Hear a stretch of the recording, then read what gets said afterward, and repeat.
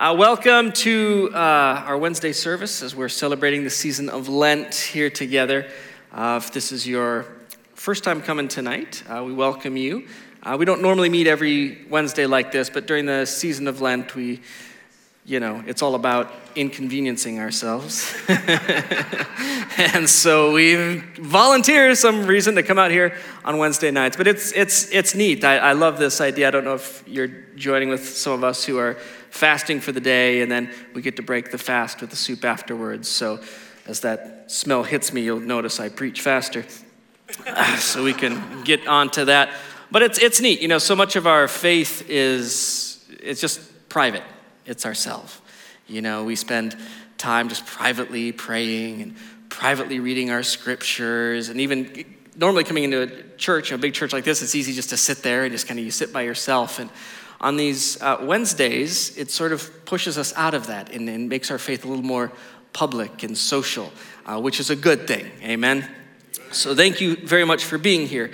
Tonight, I'm going to do just kind of a shortened message, and then we'll break bread together afterwards with some soup. And what I'm going to be doing tonight is just kind of talking about this idea of sort of setting it up and kind of explaining, again, maybe you've heard us say it over and over again, but I'll say it a little differently, about Lent and why we're doing this and why we're gathering together over this season. This season of Lent, I love this in a weird way. It's kind of a season you can both love and hate. And I love getting together like this and sort of taking time in the season and messing with ourselves. And it can be tough because we try to cram more stuff in an already busy schedule. And like I said, it's already tough to find room to do things in your life. And then we choose to come out again on another night of the week. We were just at church. Well, we got to be there again. And maybe some questions you heard from your children. And it also messes with us. We kind of get annoyed in our day because maybe you're giving up something for Lent, and it's, if it's chocolate or this. I'm not a chocolate guy, but if you're into that kind of thing, that time where it hits you and you just, you yearn for it. And it's like as soon as you say you're not going to have it, right? It's like there's nothing more in the world that's what I want. I don't know if it's this rebellious thing inside us, tell me I can't have chocolate. And that's all you see is chocolate. And then at some point you're convincing yourself, maybe the Lord's telling me I should have chocolate. I don't know. To make time for prayer and do all of those things. But it's good to mess with us. It's kind of like holding up a mirror to our soul to see what's going on in there. In 2 Corinthians chapter 13, Paul writes that we are to examine ourselves to see whether we are in the faith, to test ourselves. And we examine ourselves by engaging in these things that mess with us. They take us out of our comfort zones and they cause us to react. You can learn a lot about yourself by seeing how you react to things. It reminds me of my dad's radio show he used to do, the Mark Gungor show. He had to retire from that because it was driving him crazy. But he would get like the same questions over and over again. And I remember he had this saying. It was when people would write in about who they're dating and things of that nature. He said, you date the act and you marry the react. And the idea behind this is he would get in these emails and it'd be some lovely lady and she'd be like, oh, my boyfriend, he's so sweet and he's so kind and he's so wonderful to me. He just cares for me so much. But sometimes when he gets mad, he takes the dog and kicks it across the room. And his car broke down and he just cursed like crazy and was hammered. But he's a good guy, but he really loves me. And my dad was, no. You see, all those nice things you're seeing, that's the act. He's dating, right? At a date, when you're dating someone, that's like the job interview. You're on your best behavior. You embellish your resume, the whole thing. And then, but when you get married, you marry that react. This is why it's good if you are dating, get your boyfriend or girlfriend in situations that mess with them a little bit just to see how they react. Because that's who you're going to marry. And that's what happens to us in this season. We find time for extra prayer, which is so hard because it's like I've never been more tired in my life than when I want to kick into extra prayer. Thank you. Love you too. Fasting, of course, will mess with us as well, right? Because it's like when you don't want things, just those, you begin to manifest inside. Gatherings like this can mess with us, all the work to get everyone out the door again for another week. But it's in those moments that we find where as my uncle would always tell me when I was learning about Lent, he says, it's where the dragons lie. And he told the story. He said, you know, back when they were making maps, the map makers, they would write out everything that they knew, right? They knew that the mountain was here, they'd write the mountain. They knew the river was here, and they'd write where everything was. But in the areas that were not explored and they didn't know it was there, they would just write where the dragons lie. It's the unexamined area. And that's what happens when you fast or you take things out of your life or you mess with yourself like that. We sort of find where those dragons lie. It's kind of like doing a stress test, right, on ourselves to kind of see how we're doing. You know, and the truth is, we all think we're doing great. You know, we do. If you ask how you're doing spiritually, I'm doing real good. I'm good. Loving God, doing great. I treat people nicely. Well, yeah, it's because we haven't stress tested you. It's kind of like you get a group of guys my age in their 40s together and you talk about like working out or something. How many pull-ups do you think you can do? We all base it off of what we did 20 years ago. Right, guys? Maybe if we could do 15 back then, we'll say, well, maybe I could do 8 now. And then you get up there and you actually do it and you realize you could barely get 2. Oh, why? Well, because it's one thing for us to think what we can do. I still got it. I can still run a sub 6-minute mile straight. No, man, you're going to pass out a heart attack like a quarter mile down the road. But what happens here is when we put ourselves into a pressure situation, we sort of see if we're operating within our specs, right? If you really think you're doing great. Because I think I'm doing pretty good. I think I love God. Okay, well, let's mess with you and kind of see what happens. And you might find areas that, you know. For this reason alone, when you join in Lent, it can be a little unnerving. I mean, there should be a little part of you that hates it. Or not, that's just me as well. There's parts of it I don't love. Maybe you've already been messed with in this last week just because you've been giving up something or making more room. But now, let me make this point clear. Lent is not something that you have to do. Joining with us, it's not a requirement. There's nowhere in the scriptures that you read through and says you need to join together with Celebration Church in Lent. It does not exist. And guess what? God is not going to love you any less if you choose not to join with it. That's not what it's about. If you do choose to join with it, it'll certainly open you up. You know, God can speak to you and show you things in your life that maybe you have missed. But you don't do it to win God's favor.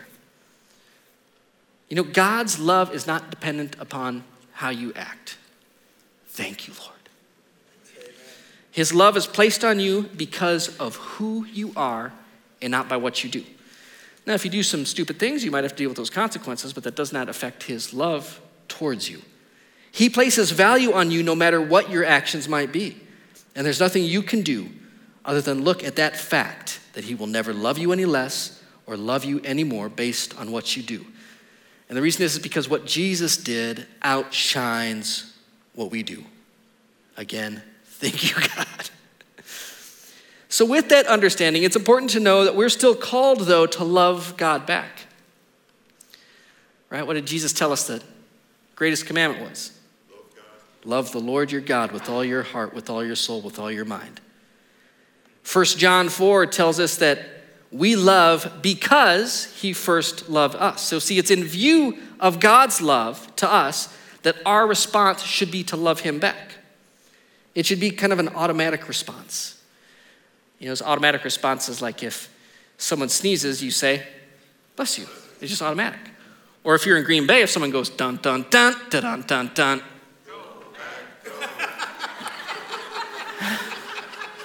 Something holy about that. And that's what Lent is. Lent in seasons like this, it's about us loving God back. It's not to earn anything. It's simply to acknowledge that he has our attention. You know, it's not to earn anything. It's just simply to acknowledge him. And it's when he moves in us that we are then equipped to serve him. See, we can serve him because of what he did in us. Hebrews 13 in verse 20 says, now may the God of peace, who through the blood of the eternal covenant brought back from the dead our Lord Jesus, that great shepherd of the sheep, equip you with everything good for doing his will. And may he work in us what is pleasing to him through Jesus Christ, to whom be glory forever and ever. Amen.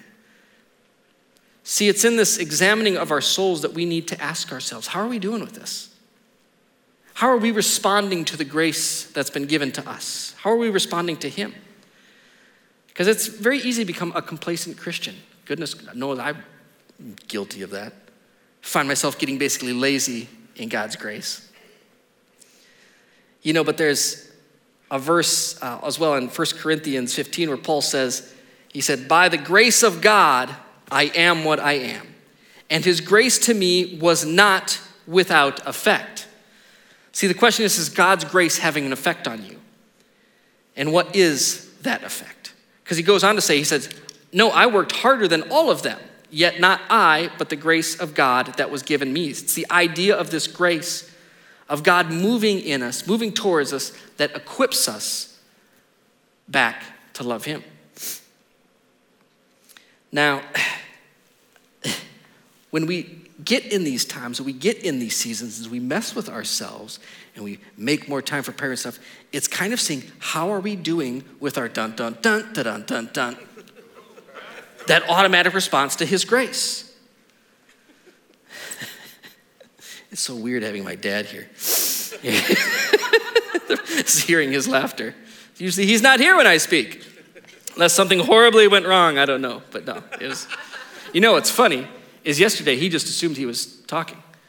He's like, oh, man, I guess I got to prepare something for tomorrow. I was like, what? No, we planned this a while ago. It was like he got a day off. It was wonderful. He was excited. So again, are we allowing that reaction to happen to us? Another text in 2 Corinthians verse 6, Paul says, as God's co-workers, we urge you not to receive God's grace in vain. And see, that's what we're doing tonight throughout the season. We're trying to urge you to not receive God's grace in vain. So we take times like this to see how we're responding to that grace. Are we receiving his grace in vain? And again, I want to let you know, I'm not talking about legalism. This isn't about, we have to do this and you have to do that and you better pray this much. That's not what I'm talking about. This is simply how are we responding to him? Titus 2, verse 14 says, Jesus Christ who gave himself for us to redeem us from every lawless deed and to purify for himself a people for his own possession, zealous for good deeds. And I must be honest, I don't always consider myself a zealous person. I looked up the definition of zealous. And it's funny, there's two kinds. There's the very emotional kind, passionate, enthusiastic, energetic. I don't know that I feel passionate, enthusiastic, and energetic about most things, but that's just my personality. Then I read the ones that are committed, purposeful, and dedicated. Well, shoot, I don't get out of zealous. Those I get, and those I understand. But it's this idea, when it moves in you, there should be something in us that has this passion that we're dedicated to doing these good deeds. Am I purposeful in doing good deeds? Things that are of God. Again, we're not talking about doing things to earn anything from God. In fact, we don't really want what we've earned from God. But it's this ideal of this zealousness is just that we have tasted grace and that we are equipped and we are zealous to bring a change into the world. And this is the idea of Lent, that it will mess with us. It will mature us. And we will be able to leave our mark on the planet instead of just a stain.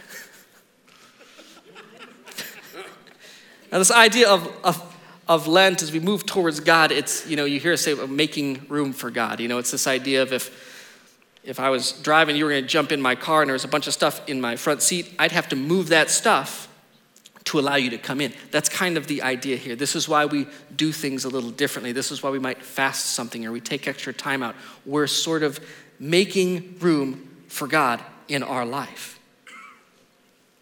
It's like in Isaiah 40, where it says, comfort, comfort my people, says your God.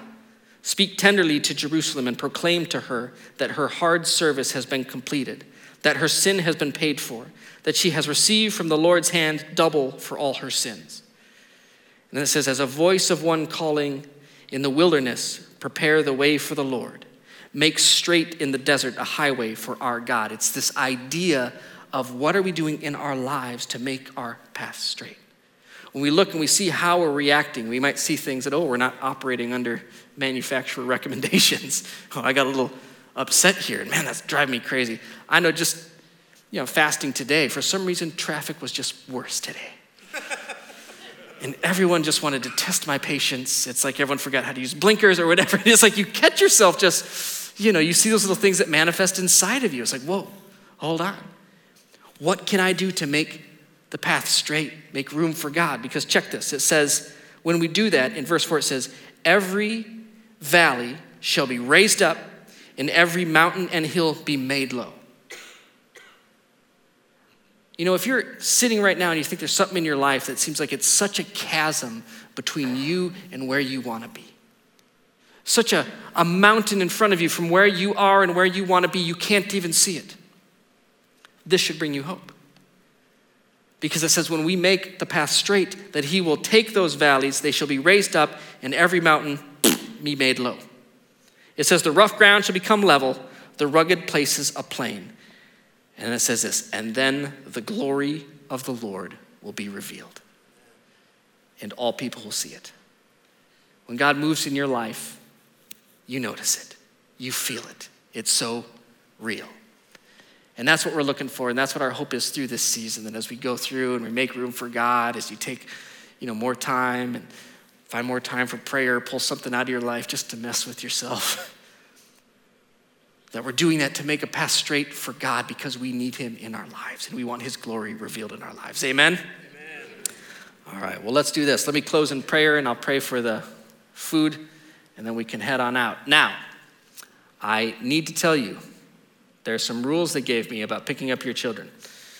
And I was joking with Becky, and now I'm trying to remember if I remember the actual ones or if I just remember the jokes that I made out of what she told me. So we'll see. We'll see if I get that. If I understand correctly, if you have a child up through grade school, so 6th grade or lower, 4th grade or lower,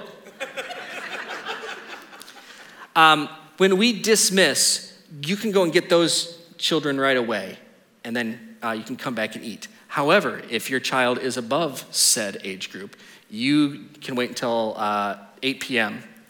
To pick them up. All right, let's close in prayer. God, we thank you for your grace. And Lord, we do ask for your glory to be revealed in every person here as we join together. And Lord, we know we don't do this out of some compulsory thing of this somehow gets us closer to you, or we climb another rung in our Christian, level. But we do this through view of your grace, of what you've done for us. And Lord, we thank you for what you've done for us. And Lord, I pray as well just for this time as we get to head out and hang. I just pray you bless the conversations, bless the people as they hang out. And Lord, I pray for this food, that you bless it. For those of us who haven't eaten for a while, may it be wonderful, wonderful to our souls. We pray this in your name, Lord God. Amen. Well, awesome. Thanks, guys, for coming out. Like I said, if your children fits in that age range, you can go get them. Otherwise, you can wait. And then let's go have some soup.